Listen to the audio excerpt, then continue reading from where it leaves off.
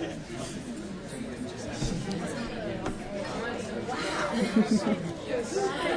hi everybody. Welcome. I'm thrilled to see such a huge crowd tonight. This is amazing. Happy week one. Happy first reading of the new writing series. And welcome to the UCSD Library. We are so excited to be hosting this series for the literature department this year.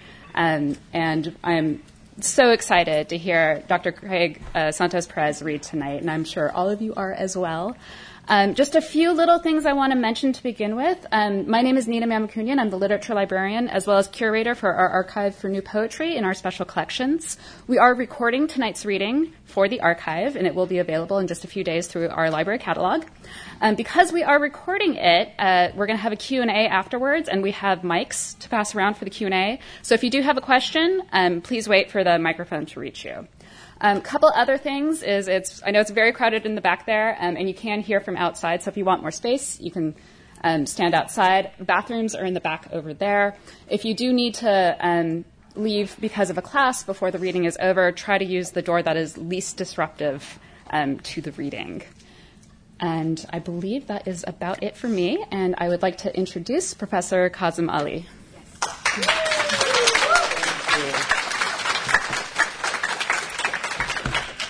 Thank you. Welcome, everyone. And thank you so much to Nina and the library for always being supportive of the new writing series in general, but to literature in particular. One of the most important archives in contemporary poetry in the country, maybe in the world, I don't know, is here at the UC San Diego Library. So we love to do this partnership with the library here, and thank you, all of you, for coming.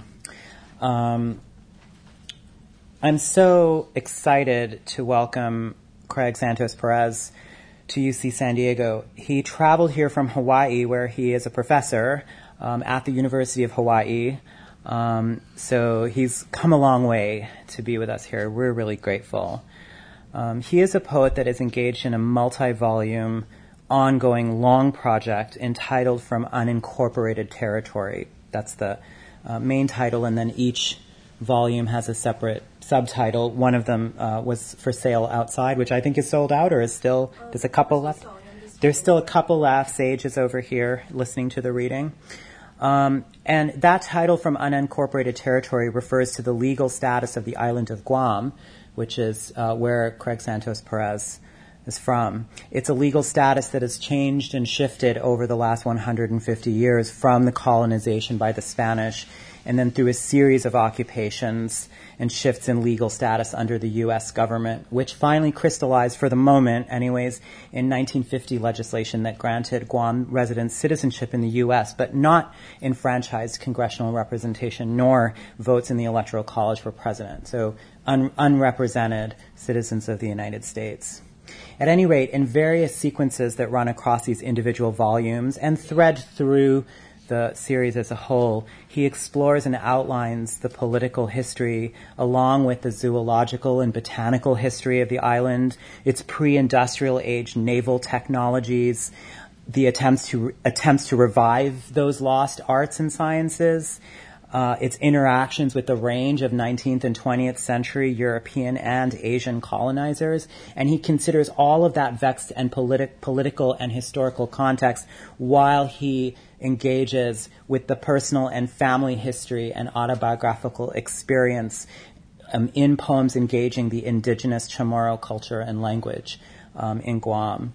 He uses the space of the page in unconventional and innovative ways, often scattering the poem in different architectural patterns. I think of them like islands, or like an archipelago of words on the page, something like what Charles Olson called open field composition. For example, the one example that I always use when I teach Craig's work is a sequence that travels tracking the presence of non-native species of brown tree snake that literally snakes its way along the bottom of pages that have other texts and poems on the main body of the page. They're not footnotes. that are usually meant to provide a citation or a justification or elucidate marginal points from what would be considered, quote unquote, the main text. Rather, the text above and the undulating snake underneath are merely two different kinds of texts that share the same space and, of course, necessarily reflect, and diffract meaning through and against one another, like the indigenous culture and the colonialist presence in the island. Of course, Charles Olson considered within his context the American imperial imagination could consider the space to be empty, or could consider the American landscape to be empty when he said, "I take the central fact of America to be space," meaning there's nothing but here between the eastern seaboard and the Pacific, but which we know, of course, is anything but empty, filled with many people, but who did not register in European racial consciousness.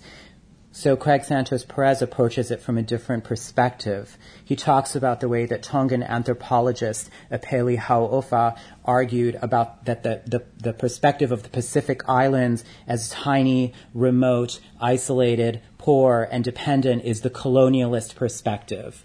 And this perspective correlates to the imperial desire to only see terrain as much as insofar as the terrain has resources that can be extracted, or that the terrain has features that must be navigated for military purposes, like what hill is the highland, what harbor is the deepest, so the battleships can be harbored there.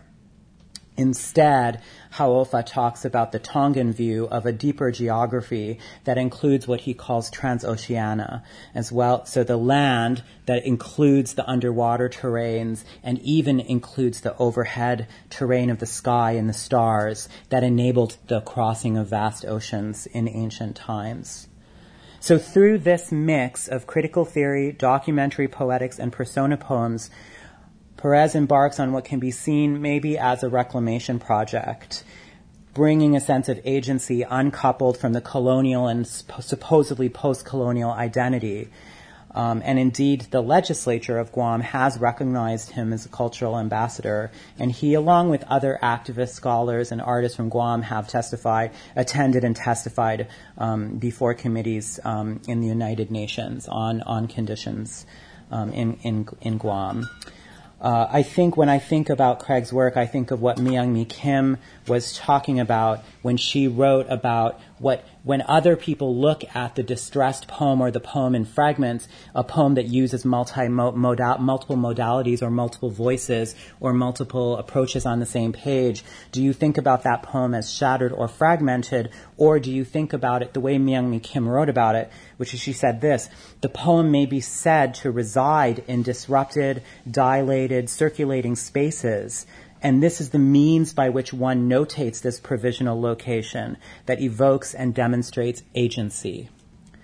So I think I'm always going back to Gloria Anzaldúa, and I think when I think about this work, I think about her concept of the role of the mestiza in the borderlands. Because rather than a restoration to some pure ideal that existed before the influence of the colonizer, Anzaldúa talks about constructing a new and intersectional foundation, one that accommodates and even privileges ambiguity and difference. In a sense, the borderlands to me is a queer space and a femme space. She writes of La Mestiza, and I think that the figure in Craig Santos Perez's work is a figure like this. Only by remaining flexible is she able to stretch the psyche horizontally and vertically. La Mestiza constantly has to shift out of habitual formations, from convergent thinking, analytical reasoning that tends to use rationality to move towards a single goal, a Western mode. This is Anzaldúa's comment, to divergent thinking, characterized by movement away from set patterns and goals and toward a more whole perspective, one that includes rather than excludes. And that's what this work is to me, inclusive work. So we're excited to welcome Craig Santos Perez to our space at UC San Diego. Kind of, we think about it in the immediate sense as the borderlands, La Frontera, but of course historically and anciently it is not a borderlands. It is the ancient and historic home of the Kumeyaay people, and it transcended that very new national border that runs 30 miles to the south of us. So we're in historic and powerful, vexed, complicated, transnational, and perhaps sacred space. So please, thank you. Please and thank you, Craig, for coming and joining us, and please welcome Craig Santos Perez.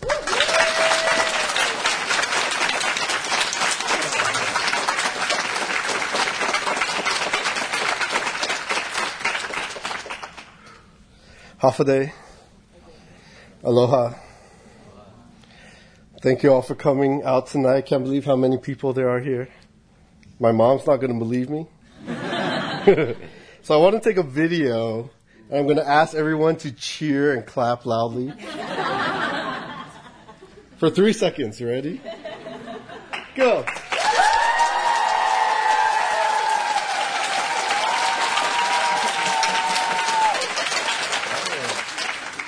Okay, now I want you to boo.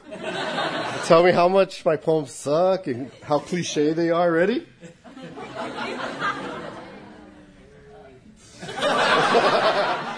Come on, you can do it. Get off the stage! Y'all are crazy. No, thank you for coming tonight on a Wednesday. I know y'all are really busy at the start of the semester, and I really appreciate your presence here tonight. Thank you, Kazim, for that beautiful introduction. I've been such a fan of your work for so many years, and I really appreciate your support. Thank you to all the departments and programs that co-sponsored tonight's event. Extra credit for everybody. Of course, I also want to acknowledge the Kumeyaay people, offer my own blessings and respect to their ancestors and future descendants. As an indigenous Pacific Islander myself, even though I live in the Pacific now, I lived in California for 15 years of my life. Mostly in Northern California, I really got to learn more about the Ohlone people. And I wrote this poem, the first poem I'm going to share tonight, is called Interwoven. And I wrote it for Indigenous Peoples Day, and it's kind of a reflection on Pacific Islander and Native American relations that I kind of learned while I was here, but never had a chance to learn back in Guam. Interwoven. I come from an island, and you come from a continent. Yet we're all made of stories that teach us to remember our origins and genealogies, to care for the land and waters, and to respect the interconnected sacredness of all things. I come from an island, and you come from a continent, yet we both know invasion. Magellan and Cook breached our reefs after Columbus raided your shores. They baptized us in disease, violence, and genocide. We continue to carry the deep grief of survival. I come from an island, and you come from a continent, yet we both know the walls of boarding schools. They punished us for breathing our customs and speaking our languages. They forced us to memorize the imperial curriculum of fear and silence. I come from an island, and you come from a continent, yet we both know desecration. They extracted minerals, trees, wildlife, and food crops for profit. They stole and renamed our lands and waters, and we continue to inherit this intergenerational trauma of loss and removal. I come from an island and migrated to your continent. Hundreds of thousands of us have settled in your territories for military service, education, healthcare, and jobs. We're so busy searching for better lives, we didn't ask your permission. We didn't even recognize how our American dream was your American nightmare. Native cousins, I see you across this vast, scarred continent, reviving your languages and cultures, restoring native schools and tribal governments, planting heritage seeds and decolonizing your diet, blockading pipelines and protesting mining, fighting for renewable energy and sustainable futures. Native cousins, I see you dancing, chanting, drumming, rapping, writing, researching, publishing, animating, filming, and revitalizing your ancestral stories. I hear and honor your stories. I come from an island, and you come from a continent that you call Turtle Island. And as we gather today, let us share our stories of hurt, stories of healing. Let us hope 7 generations from now, our descendants will continue interweaving our struggles. Let the stories we share today carry us towards sovereign horizons. Thank you.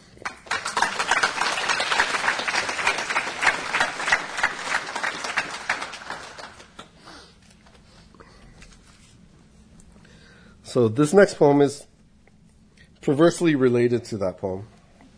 And it's called Thanksgiving in the Plantationocene. Thank you, instant mashed potatoes. I should say this is based on my actual Thanksgiving. True story. Thank you, instant mashed potatoes. Your bland taste makes me feel like an average American. Thank you, incarcerated Americans, for filling the labor shortage and packing potatoes in Idaho. Thank you, canned cranberry sauce, for your gelatinous curves. Thank you, Ojibwe tribe in Wisconsin. Your lake is now polluted with phosphate discharge from nearby cranberry bogs. Thank you, crisp green beans. You are my excuse for eating dessert a la mode later. Thank you, indigenous migrant workers, for picking the beans in Mexico's farm belt. May your bodies survive the season. Thank you, NAFTA, for making life dirt cheap. Thank you, Butterball Turkey, for the word butterball, which I repeat all day. Say it with me. Butterball. Butterball. Butterball. Because it helps me swallow the bones of genocide. Thank you, dark meat, for being so juicy. No offense, dry and fragile white meat.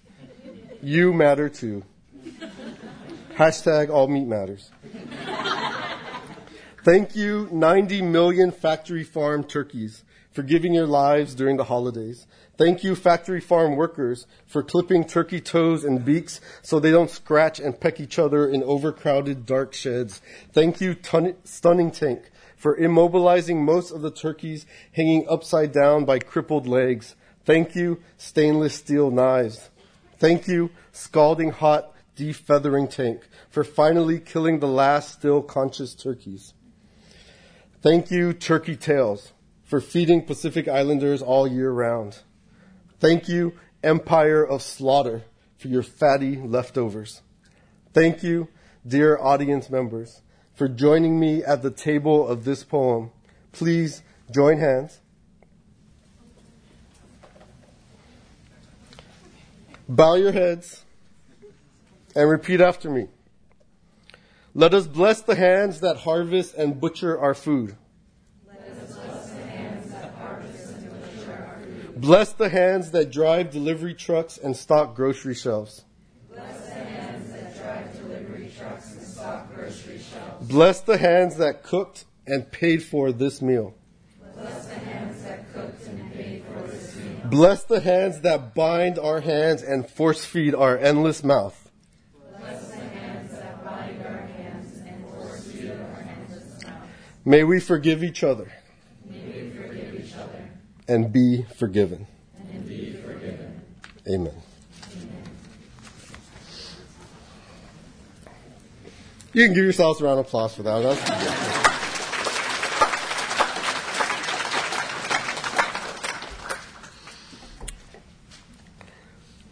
good. So this next poem is called Off-Island Chamorros.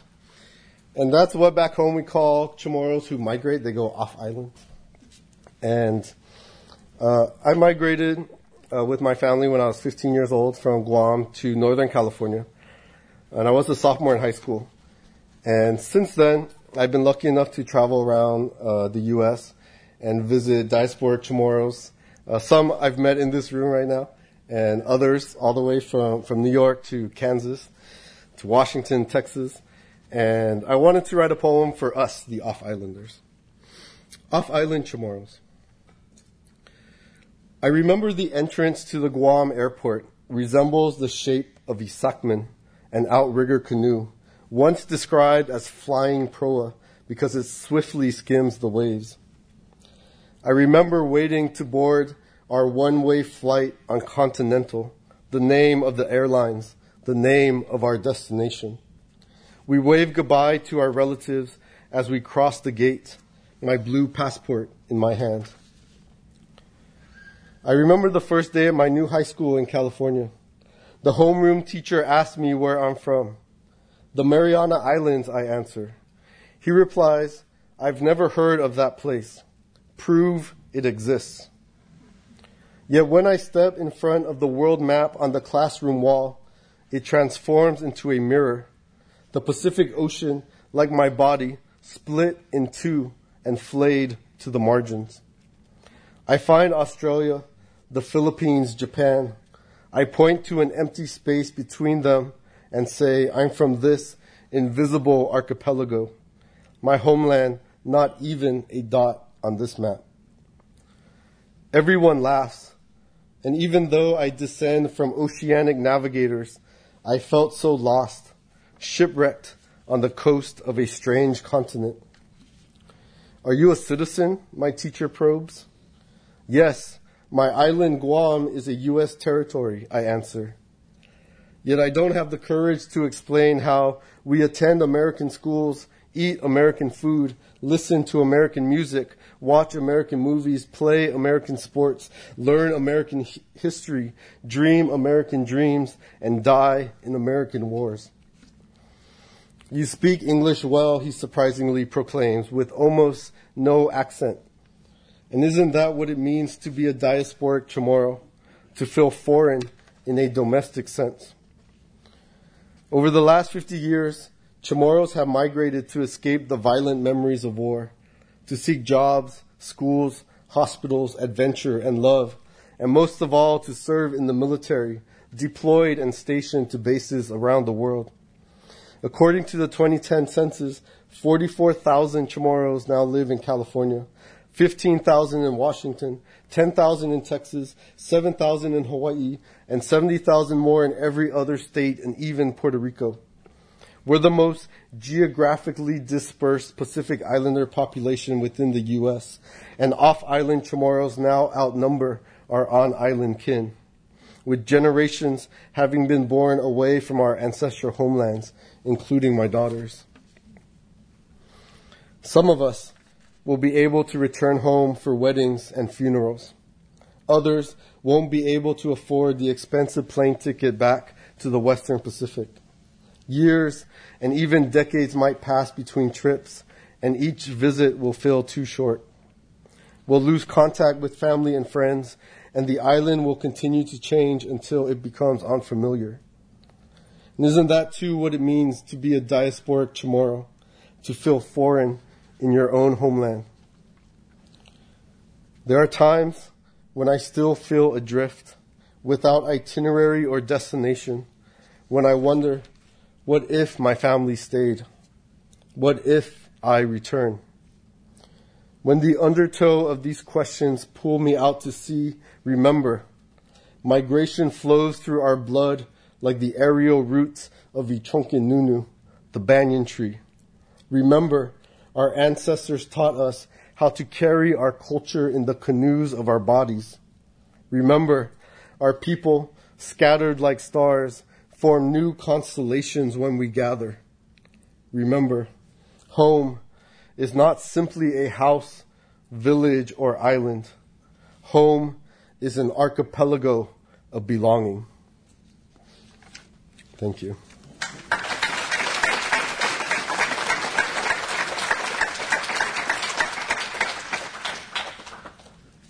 So of course, when my people, and I'm sure when all your peoples migrate, the one thing we often take with us is our food, our food cultures.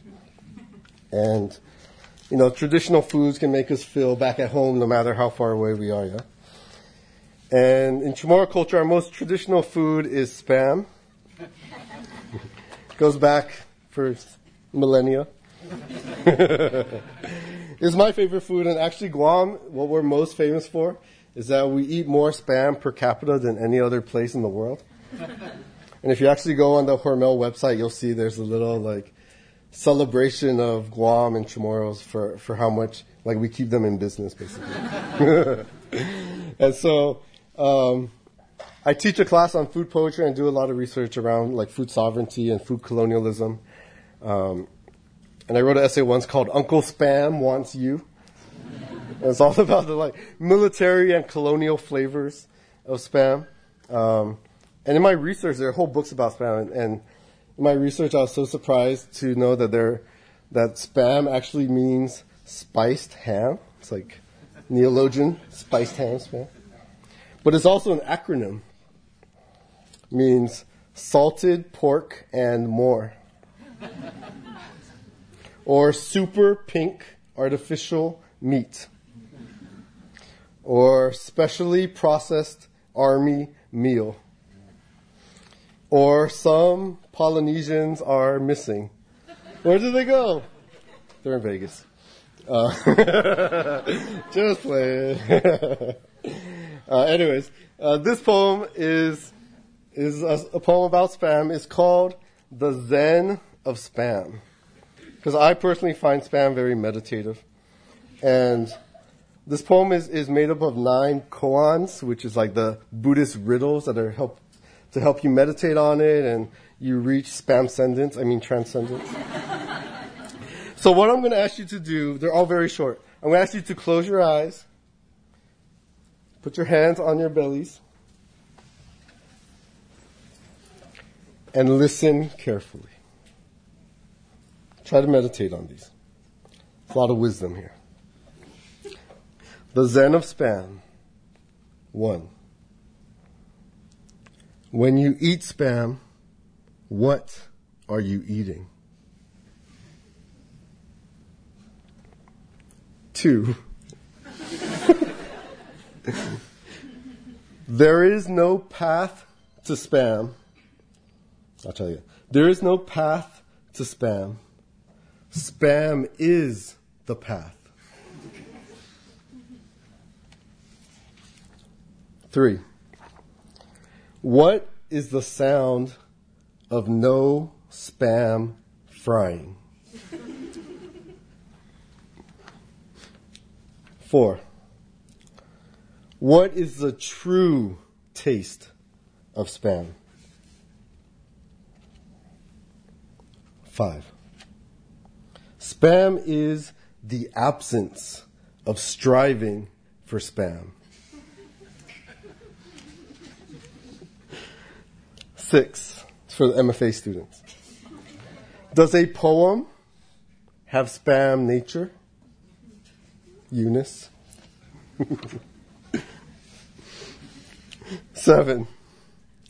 Why aren't you eating Spam, you ask me. I reply, I no longer see Spam as outside. Why eat?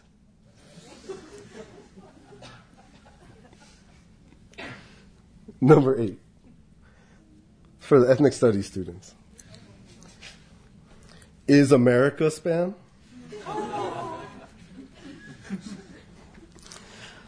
Last one, number 9. First there is Spam.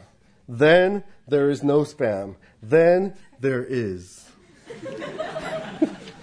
I actually brought a can of Spam with me as a display, but I ate it on the plane.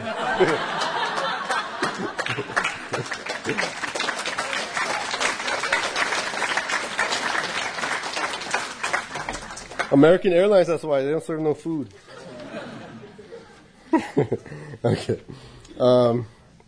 So my grandma also loves Spam. It's intergenerational. And one thing that's, to me, one of the most difficult about my family's migration is the family we left behind. And in particular, my grandma. And I didn't get to go back home for 15 years, and partly because it's so expensive to travel from California to Guam. And so I didn't see my grandmother very much. And I was lucky I got to see her last year, and she passed away maybe a few months after I visited her. And so I wrote this poem kind of in her honor, so I just wanted to share it tonight. And she loved bingo, as all Chamorro people do. And so this poem for her is called The Patron Saint of Bingo. And I should say she lived till 96. Yeah. So all that spam keeps you. Long life. Just kidding. The Patron Saint of Bingo. Bingo is not indigenous to Guam, yet here we are in the air-conditioned community center next to the village Catholic Church. You turn 95 years old this year, the eldest Manumko in this room. I help you set the bingo cards and ink daubers on the table. You sit in your wheelchair like an ancient sea turtle. This has been your daily ritual, daily prayer. But the last time I played bingo with you was 25 years ago when I was a teenager and still lived on island. When you won, you never shouted bingo too boastfully. And when you lost, you simply said, Agupa, tomorrow will be lucky. Either way, you always smiled. Here, no one punishes you for speaking tomorrow. Here, no war invades and occupies life. Here, no soldiers force you to bow to a distant emperor or pledge allegiance to a violent flag. Here, no nation steals our land. Here you're safe to play and gossip. We watch the bingo balls turn in the wire cage like the large beads from a broken rosary.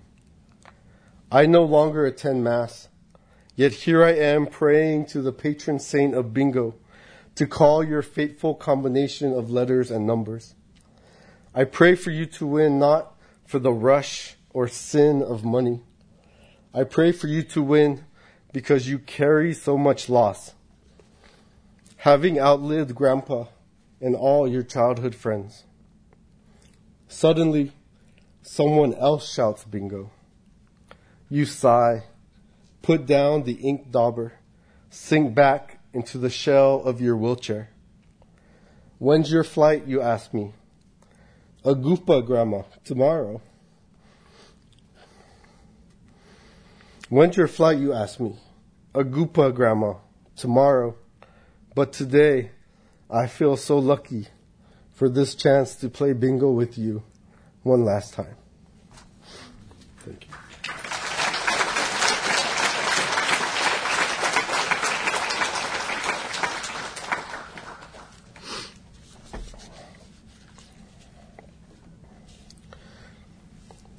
Okay, this next poem actually takes place in Hawaii, where I've been living for the past 10 years.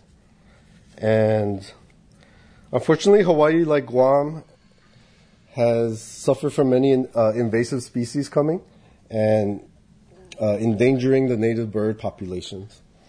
And so this poem is dedicated to a native Hawaiian bird called the Kauai o'o, whose song was last heard in 1987.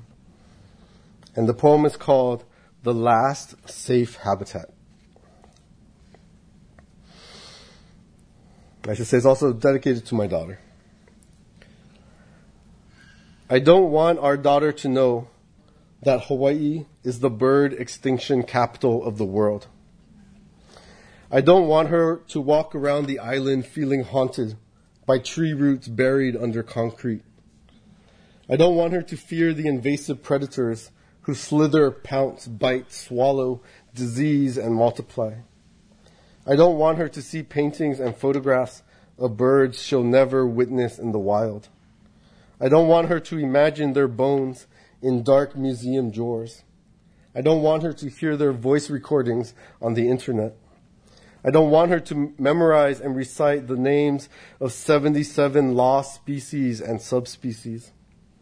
I don't want her to draw a timeline with the years each was first collected and last sighted. I don't want her to learn about the Kauai o'o, who was observed atop a flowering ohia tree, calling for a mate day after day, season after season, because he didn't know he was the last of his kind.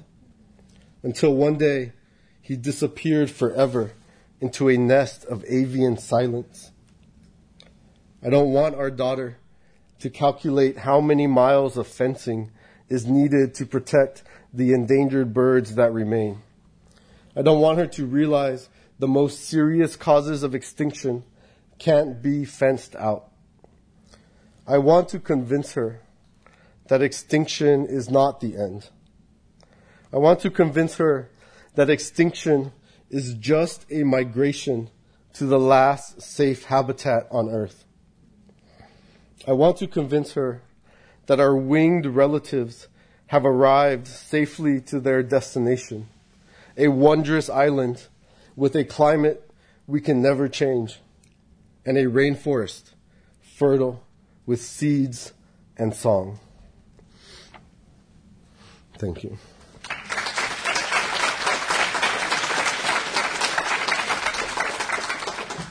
Okay, this is my last poem. It's called Chanting the Waters, and it was a poem. We did an event in Hawaii, a solidarity kind of fundraiser for the Standing Rock Sioux tribe when they were fighting the pipeline. And so a bunch of artists and writers and activists got together just to raise some money to donate and show our support. And I wrote this poem for that event, and it kind of was triggered by that fight and that water struggle, but it also connects to other water struggles in the Pacific, Guam, Hawaii, as well as globally. So it's called Chanting the Waters, and it's for the Standing Rock Sioux tribe and water protectors around the world. I do need your help performing this poem. So when I do that,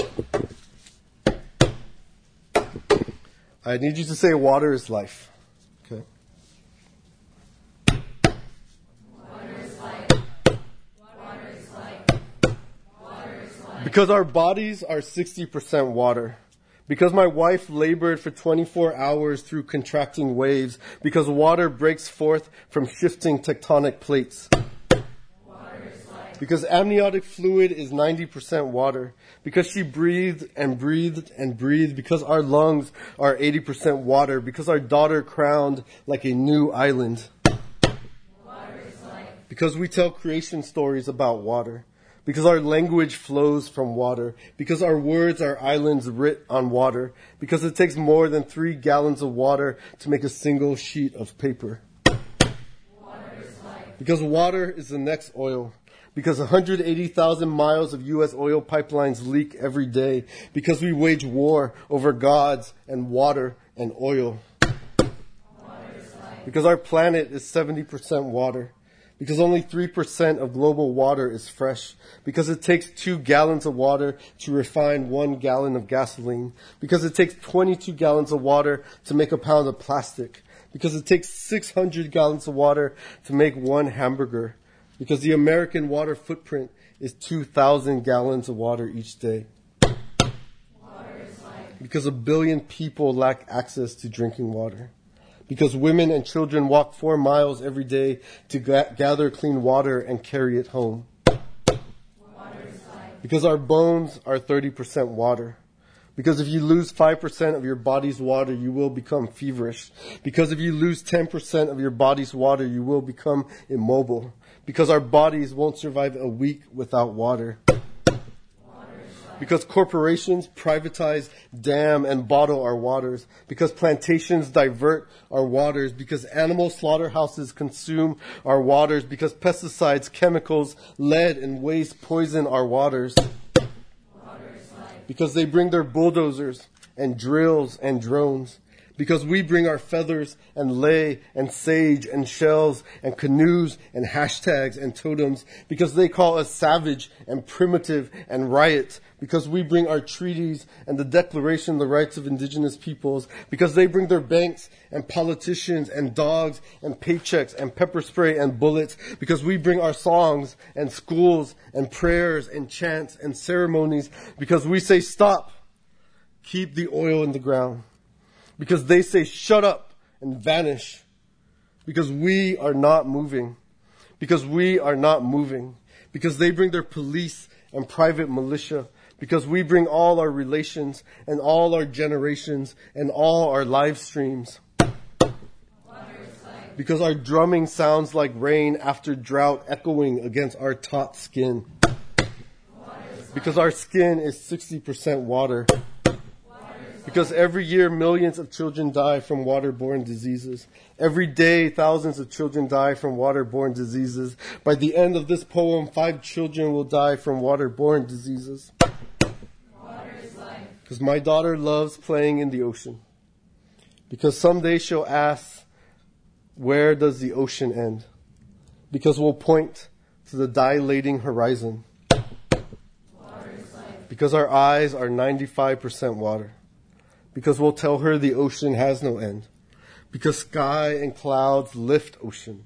Because mountains embrace ocean into blessings of rain. Because ocean, sky, rain fills aquifers and lakes. Because ocean, sky, rain, lake flows into the Missouri River. Because ocean, sky, rain, lake, river returns to the Pacific and connects us to our cousins at Standing Rock. Because our blood is 90% water. Water is life. Because our hearts are 75% water. Because I'll teach my daughter our people's word for water, Hanum, Hanum, Hanum. So the sound of water will always carry us home. Water is life. Water is life. Water is life. Awesome. Thank you. Mahalo.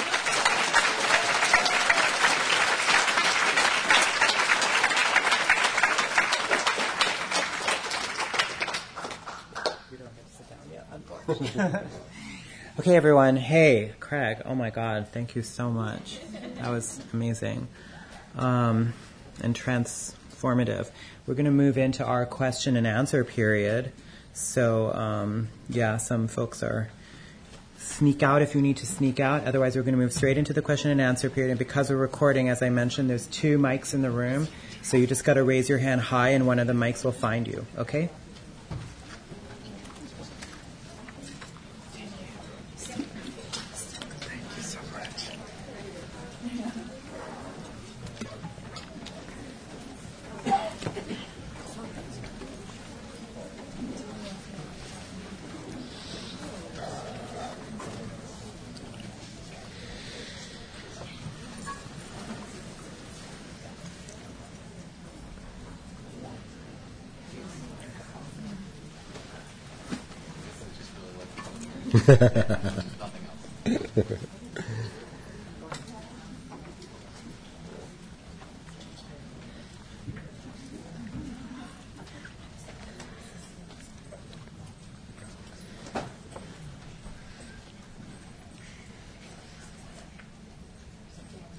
What's going on, Mr. Secretary?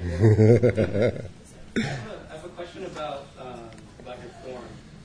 I've noticed in a lot of the poems that you're reading, there's a great momentum that you build.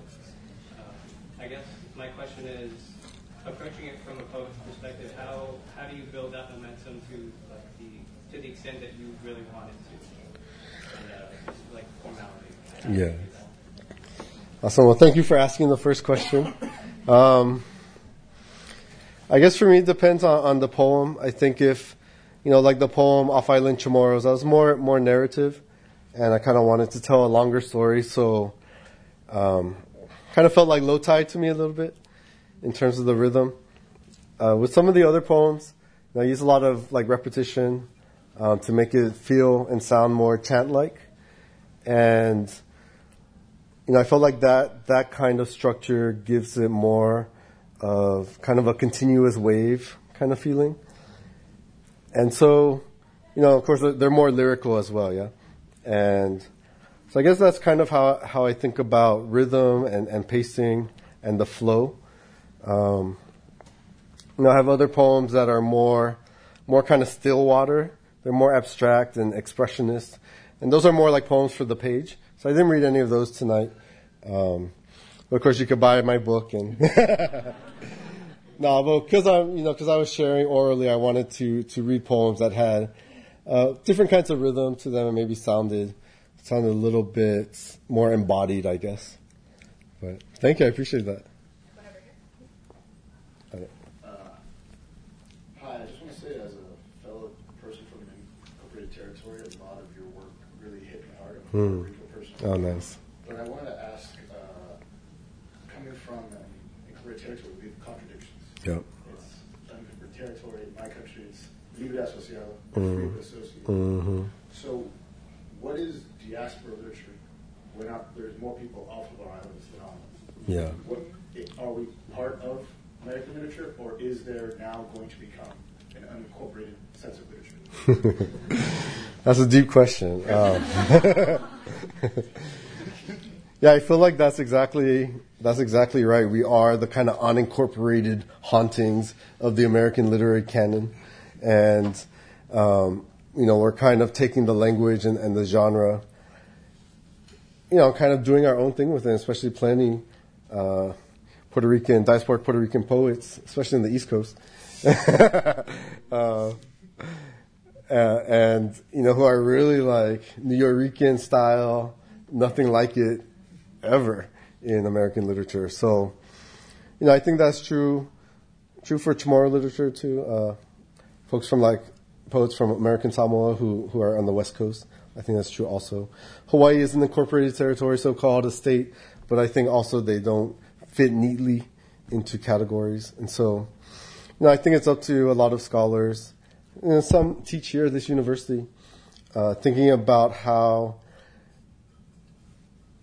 these kind of non-continental, unincorporated, discontiguous spaces kind of influence and inform or will inform our studies of American literature, our understanding of America, the idea of the frontier, which keeps going, and thinking about relationships between the continent and the islands, thinking about relations between like archipelagic literary conceptions as well.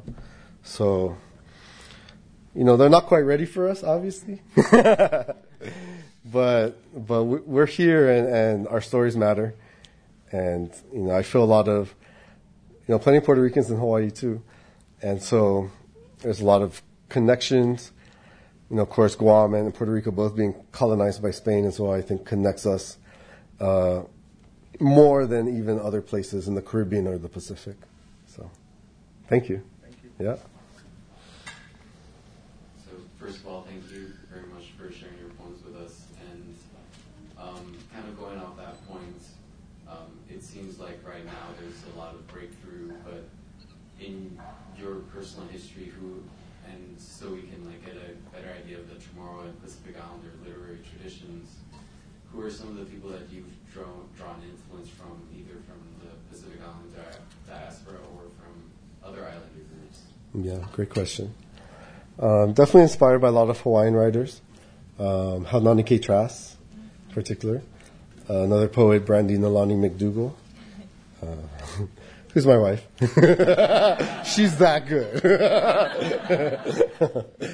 So those are definitely two Hawaiian writers I love. Quite a few Samoan writers too that are important to me. Albert Wendt and Sia Fagel. And there are plenty writers that live here in the States. Kathy Jetno-Kijner is an awesome Marshallese poet and former student of mine. Teresa Sianatonu, who she's been touring California. Maybe she'll come out here. So those are kind of the young guns. And so, for me, I just love all our voices, to be honest. I've been lucky enough to travel around the Pacific to get to know the different writers and different styles, and even meeting folks out in Tahiti who, write in their own native language, but also in French. And so think about connections across the Anglophone Pacific and so-called Francophone Pacific. But similar themes of cultural identity, decolonization, spam. It's the Uber theme in Pacific literature. Thank you. Hi. Lost my train of thought. Sorry. Thank you for your reading. I really enjoyed Adrian Sanafingo, and the question that brought up for me is that often in poems, especially dedication ones, we seem to evoke our ancestors. And I was wondering what you personally thought are the responsibilities or even the limitations or blessings of, incorporating our ancestors in our present moment while still calling back to memories and thinking about the future? Great question. For me, at least in my books, I have several long poems about my maternal grandparents. And what was nice is that they actually migrated with us. They kind of followed. And so I got to kind of sit down and talk story with them. Go over to their house, bring dinner, and they tell, they could talk story for hours. It's always the same story. So maybe that's where I get the repetition from. But then one day, I just started kind of like writing their stories, like kind of composing it in my mind and then writing it down on paper. And I had a great experience with both of them where, they would share their life with me. I would write the poem, and then I would share the draft with them to see what they thought about it. And then I eventually ended up publishing the poem, and partly it tells of their experience during World War II because Guam was occupied by the Japanese military. And so kind of telling their memories from the war. Very traumatic. And, so I wrote their stories like kind of in collaboration with them. It wasn't really interviews. It's just really us talking. And that was really powerful because when my first book was published, I had my grandfather's story. And he was so proud when he read it and he saw his story in there. And it was very emotional because he put his hand on my shoulder. He's like, "Thank you, boy." He was calling me boy. He's like, "Thank you, boy, for telling my story. They can never take our story from us." And that to me was so deep.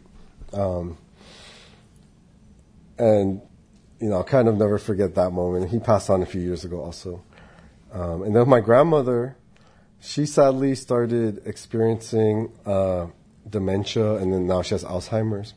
And so she doesn't remember anymore, even the stories of her life that she told me. And so when she started losing her memory, what my mom would do, my mom would actually read my poem to her, and she would kind of remember it was her life. And so to me it became, that to me kind of spoke to the importance or the power of poetry as memory, especially when someone is losing their memory. And of course we know with oral stories, right, they could be lost within a generation. They're very fragile unless they're transmitted either orally or written down, yeah? With that poem I wrote tonight, the bingo one, that was really hard to write because I wasn't able to go back home for her funeral. So just my dad went. And my dad's like, "Can you write a poem for the funeral, to be read at the funeral?" And I didn't know what to write, to be honest. And that was the poem that came out. It was a very simple poem. But my auntie actually read it at the funeral, and they said it was a perfect poem because, it really captured her kind of joy, her everyday joy playing bingo every day. But it was also, very emotional, very sincere. And so people were crying and laughing a little bit, and they, because they all know she played bingo all the time. So I think, sometimes there are poems we write for our elders or for ancestors that are kind of epic life stories that will be passed on forever. And sometimes they're just very simple poems about small moments we've had with them that will stay with us and we want to capture. So, to me it's very meaningful. And of course in Pacific literature, many ethnic literatures in general, that intergenerational theme, so important. And we have such respect for our elders, and they have such love for us too. So, yeah, thank you.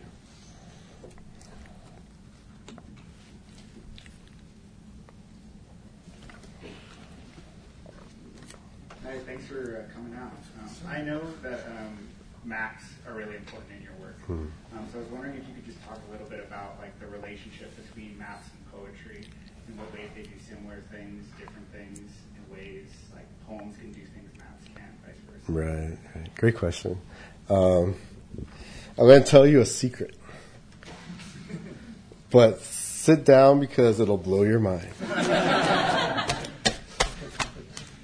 What is maps spelled backwards?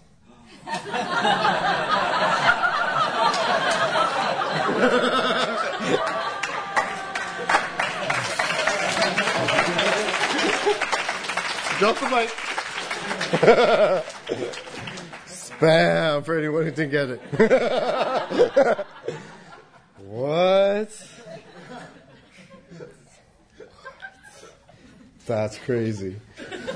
When I realized that, my life changed forever. I was like, I must understand this like strange coincidence of the English language. In all seriousness, yes, maps are very important. They weren't so much important to me when I was younger necessarily, but definitely once my family moved to California and having that experience in my new high school where the teacher's like, I don't believe the place you're from exists. Show me on the map. And you know, the map where the Pacific is basically like cut in two, yeah? And the Atlantic is in the center. And so that's one feeling. And then not being able to find where I'm from because it's not even on the map. Like that to me was very traumatic in a like, not a violent way, but like a deeply symbolic kind of way. And I felt so invisible. And I know many people, many islanders, many ethnic folks feel that way too, I'm sure.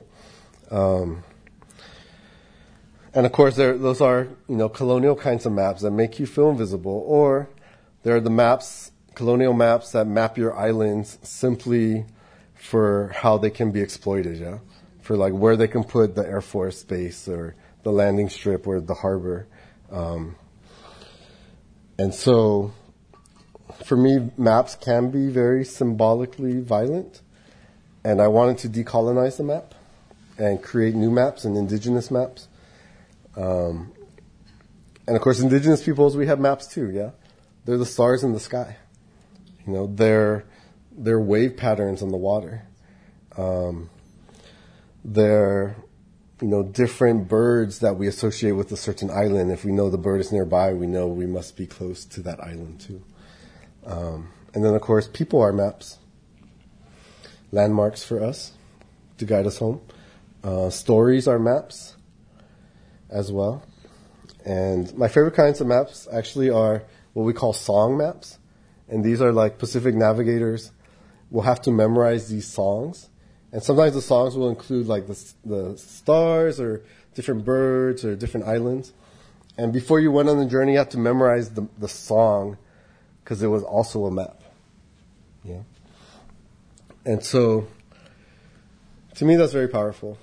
And I think stories and poems, when they're about real people, like my grandparents, those give us, kind of the human map in a way where if you look at the map, it's usually aerial and you see and everything's abstracted. But to me, the human story, it's more like from the ground up. Yeah. So that's kind of what I play with in my work. And I kind of use a lot of visual elements too.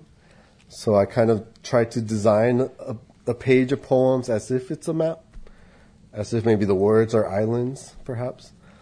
And a sentence is an archipelago. And the white space is the ocean. So, yeah. But really, though, spam and maps. Can I tell you another secret that'll blow your mind? Okay. It's kind of visual. The word ocean. O-C-E-A-N. Yeah? I'm going to rearrange the letters. C-A-N-O-E. What? Canoe and ocean have the same letters. Spam and maps is the same. Anyways, thank you for that question.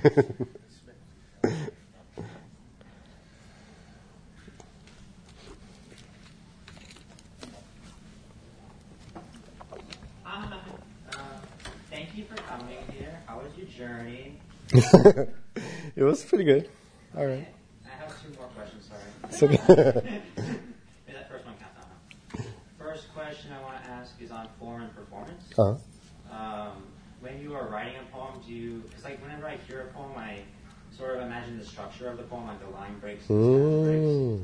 Like when you perform or you write a poem, do you think more about how you structure it visually, or when you like orally say it?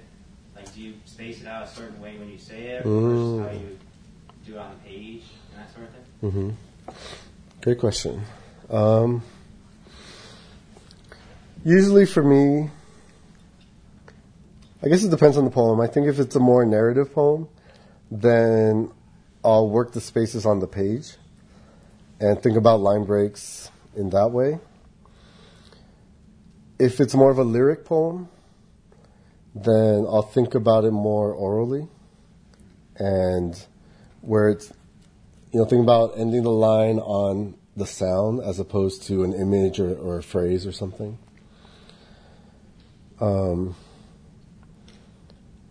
I do a lot of poems that are visual as well, and in that sense it's purely visual, not really based on sound. So I think it's fun to try out different modes, different forms, and write narrative poems and lyric poems and visual poems and see what happens. Sometimes the story or the content of the poem will for me, shape the form or give me ideas about the form. So if it's a poem about waves, I might shape it like a wave. And that's pretty fun. Yeah. And the second question is sort of it's an odd question, I think, but when you write, like, what is your primary purpose? Like, when you tell a story, like in a poem, or you do anything you want to do in a poem, like, do you do it for the sake of telling your experiences and your stories to different people, sharing that part of yourself or that part of your culture? Or is it to, like, just get people to understand each other, to understand history, to understand the way people have lived and died and all that? Like, what is your biggest purpose in writing? My biggest purpose in writing is to make money.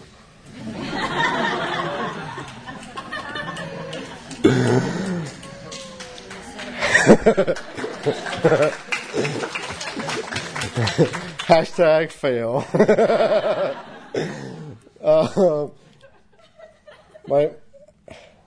I think definitely my main purpose, or the thing that drives me, is really to share my people's stories. In a lot of Pacific literature, we think of literature as a vessel, as a canoe that carries our memories and our histories, our myths, our stories, our politics, our food, our experiences, our migrations, our traumas, our hopes, our dreams. And so, whenever I start writing a poem, it's like a new journey. And, I kind of navigating my way through the meaning of the poem, through the words, through whatever destination the poem is trying to take me to. And often that does have to do with, as I mentioned, kind of honoring my people and telling our stories, and then advocating for the political decolonization of my homeland and of the environmental justice in the Pacific. And so it's all mixed together. Also I just love writing because it allows me to be creative, and at least for me it's pleasurable and fun. And I feel like there's so much destruction and pain and difficulty in the world today that we need to find the things that give us joy, that make us feel creative and make us feel alive. And to me, poetry does that. And so, I hope all of you have something that makes you feel passionate and resilient and able to express who you are, and something that, will inspire and empower you to keep telling your stories. Yeah, thank you. Hi. This has been a great experience, so thank you. My question is, how do you develop the parts in your poetry that are more interactive with the audience while you're writing it? Do you hear it in your head, or is that kind of like a second draft kind of thing? Great question. Well, with my Thanksgiving poem, it just Butterball is such a great word. And it just like slathers the tongue. And I wanted everyone to feel that. And that just like happened in the moment of the poem. For the Water is Life poem, maybe that felt a little more political, where I wanted all of you to say water is life and to shout it as loud as you can. And maybe, I'm sure all of you already feel that way. But I think it's very empowering when you get to shout it to a room, within a room where everyone else is doing that too. And it makes it true and real. So sometimes it's on the first draft. I have another spam poem that calls for audience participation in a very kind of sexual way.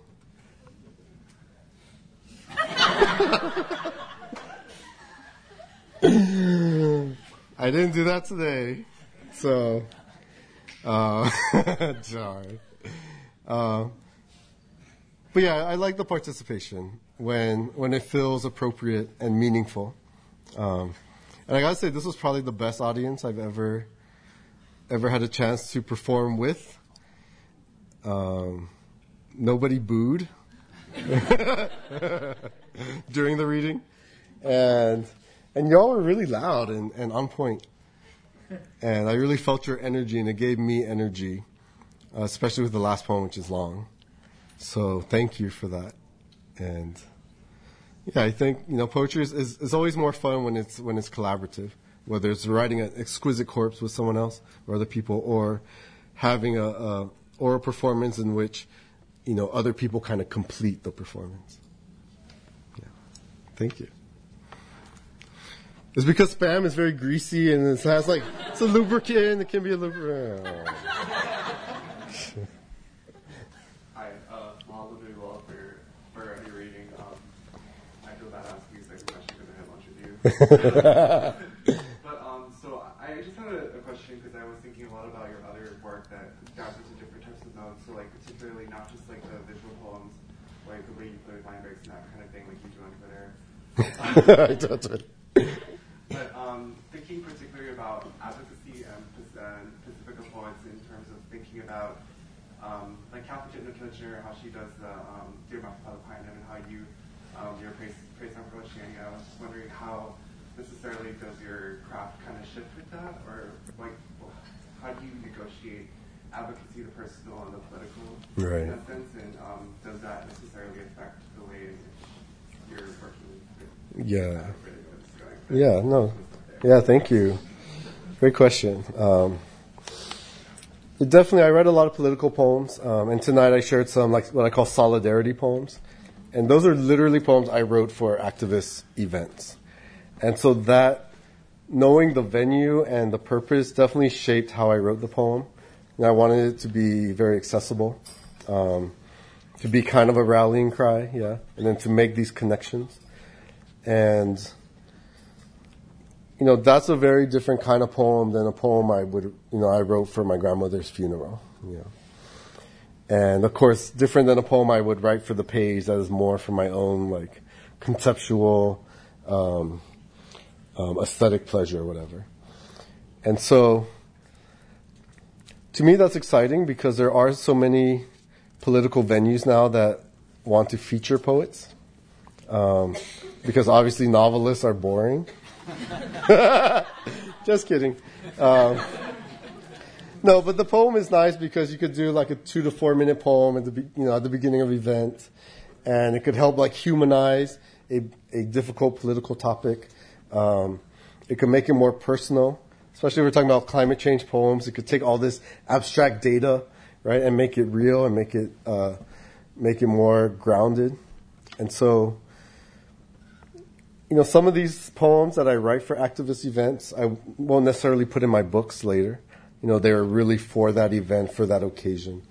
I shared it here, obviously, because I wanted to honor, being on native lands here.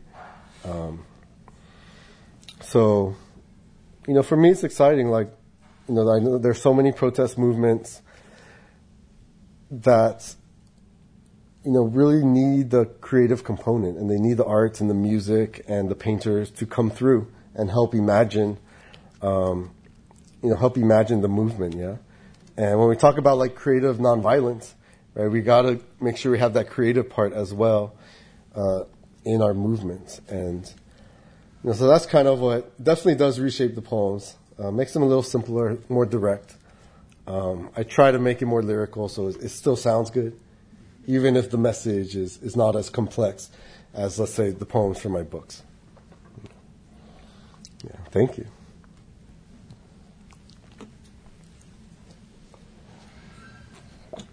Thank you so much. I really enjoyed them. One of the reasons why I really, really like your poetry is that they're really funny. There's a lot of dark humor to it, and I really find that to be very engaging.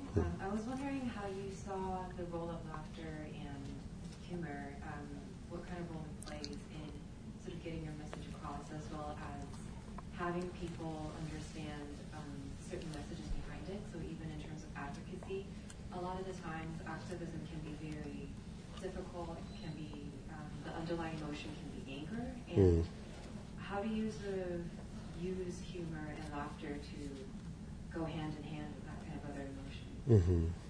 Great question. I love humor in indigenous literatures, and it's usually cast as kind of a trickster figure, and the humor is usually subversive, kind of a decolonial humor. And I've always loved those kinds of stories.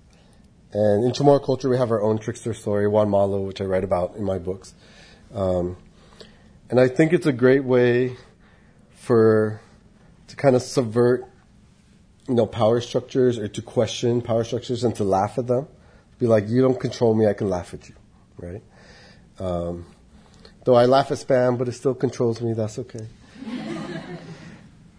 And so to me, humor is a weapon, so-called weapon of the weak, yeah? It's a way that we can fight back against these huge structures that make us feel powerful through our humor, through our laughter. And so obviously there's a lot of dark humor too. I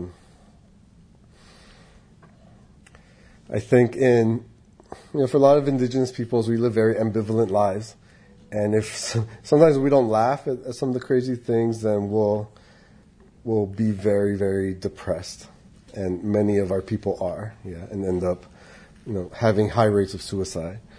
And so to me, I feel like humor, it's a coping mechanism as well. Helps us get through the difficulties. So I guess that's kind of where I try to insert humor where it feels appropriate. Can I ask you a question? Did you like my spam poem? That was for you. I actually really liked it. Much shorter than other ones, but Thank you. All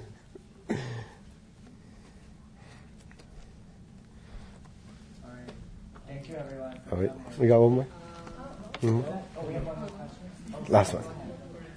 Thank you so much for your reading and just your work. I just wanted to ask a question because one of the things that you're very well known for in your poetry is eco-poetics and thinking about that. So I'm just curious to hear how you think about the kind of aesthetic form of poetry and what it can do for thinking about environmental justice, kind of thinking about what kind of particular political goals could be forwarded through this kind of particular aesthetic of poetry, and thinking about the kind of way in which you conceptualize eco-poetics. Awesome. Thank you. So it's funny because pretty much every Pacific writer writes about the environment, but we never knew it was called eco-poetry until all these anthologists and editors have been like, send us your eco-poetry, we love your eco-poetry. I'm teaching your book in an eco-poetry class. I was like, I am now an eco-poet.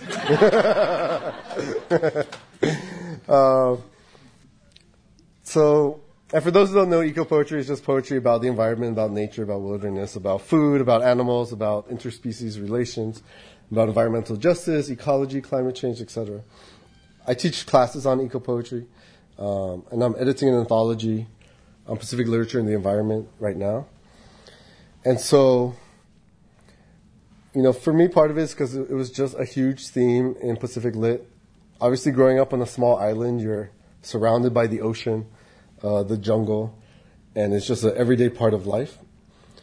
You're also sadly surrounded by military fences and aircraft carriers and F-52 or F-52 bombers flying over like every couple hours. Every day we live with another relative who has cancer, who dies from cancer because, most likely because of environmental pollution and toxins. And so much of Pacific eco-poetry and literature is trying to reestablish and re-narrate the sacredness of our lands and waters, and to re-narrate the idea that the environment is our relative and our kin, and if we care for it, it will care for us. And then so much of us, we write about environmental justice issues, environmental impacts of militarism and tourism and urbanization and now climate change. And it gives us a space to kind of mourn and to grieve and, also to hope and to imagine sustainable futures. That's kind of my next book coming out next year is actually all eco-poetry. And so, I'm hoping that more and more poets will focus on these topics, and more universities will teach eco-literature, eco-criticism, the environmental humanities, because this is an urgent issue that all students need to be educated in. And poetry, literature becomes a powerful kind of symbolic space for us to, not only increase our environmental literacy, but, to really talk about how these changes in the environment are impacting us personally and culturally, and how kind of it can bring us all together and hopefully, inspire folks to join the climate movement wherever we're at. So that's kind of where I'm coming with, and I'm glad we ended on that note because I think it is an important note. Thank you again for your attention and your participation, your questions.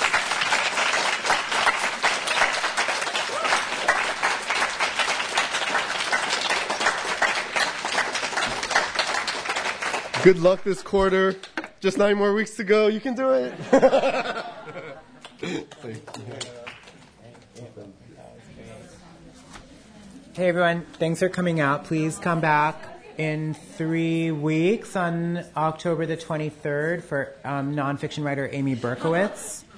And on Wednesday, November 17th, Catherine Factor, author of the Choose Your Own Adventure novel, Mata Hari. That sounds good. Yeah, it's going to be great.